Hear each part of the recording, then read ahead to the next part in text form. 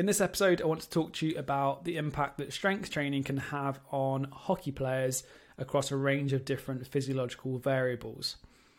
This is important for a few reasons, because strength training is an important factor in the preparation for hockey players, and often it can be used as an injury prevention tool.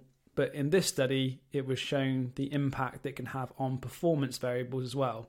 So not only does it help to safeguard against injury, but it also helps to improve performance as a hockey player.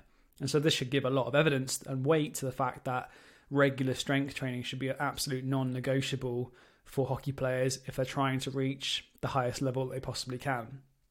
And the paper that I'm referring to is from Sharma et al. I'll put the link down below.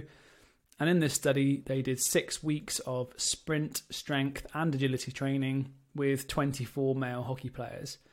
The level they played was national level, so they were national level Indian hockey players. So they weren't super high level or elite athletes.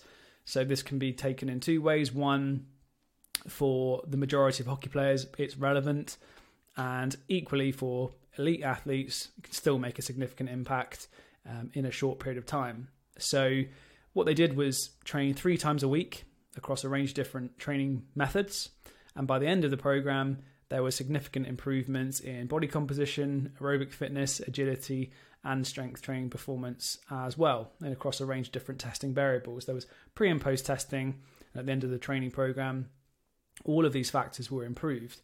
So if you're a hockey player, you should be taking from this that if you are to regularly complete strength training, you can expect to see a noticeable impact on a range of variables in a relatively short period of time. So you're not talking about having to train for months and months and months on end to have a improvement in performance. Actually, you can make an improvement in a pretty short period of time. In terms of practical implications, this is useful for looking at things like pre-season, where you might have a 6 to 8 week window to really kind of kick on with your physical training when you haven't got as much hockey load, for example. Really good opportunity, therefore, to do more work, to get at least 3 strength training sessions a week in, and have an impact on all of these different variables here from a performance standpoint.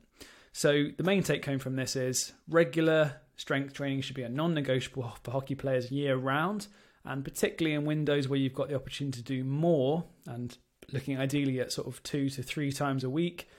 If you can increase the frequency, have a good period of focused training in 6 weeks, you can achieve really big impacts on a range of different physiological variables and perform better on the pitch, which is obviously a huge win. So not only are you going to be less susceptible to injury once you've done this training block, but you're also going to be likely to improve your body composition, aerobic fitness, agility performance and strength performance as well, which should have a really big knock-on effect on a range of different things.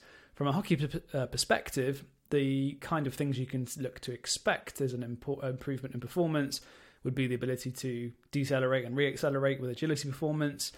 Being leaner will help you with being able to sustain running performance for longer at less metabolic cost, because if you're relatively more powerful now, relatively aerobically fitter now, because you're not having to carry as much excess body weight around, you're going to be more effective on the pitch as well. And from a aerobic fitness perspective, being able to sustain high intensity efforts for longer without dropping off.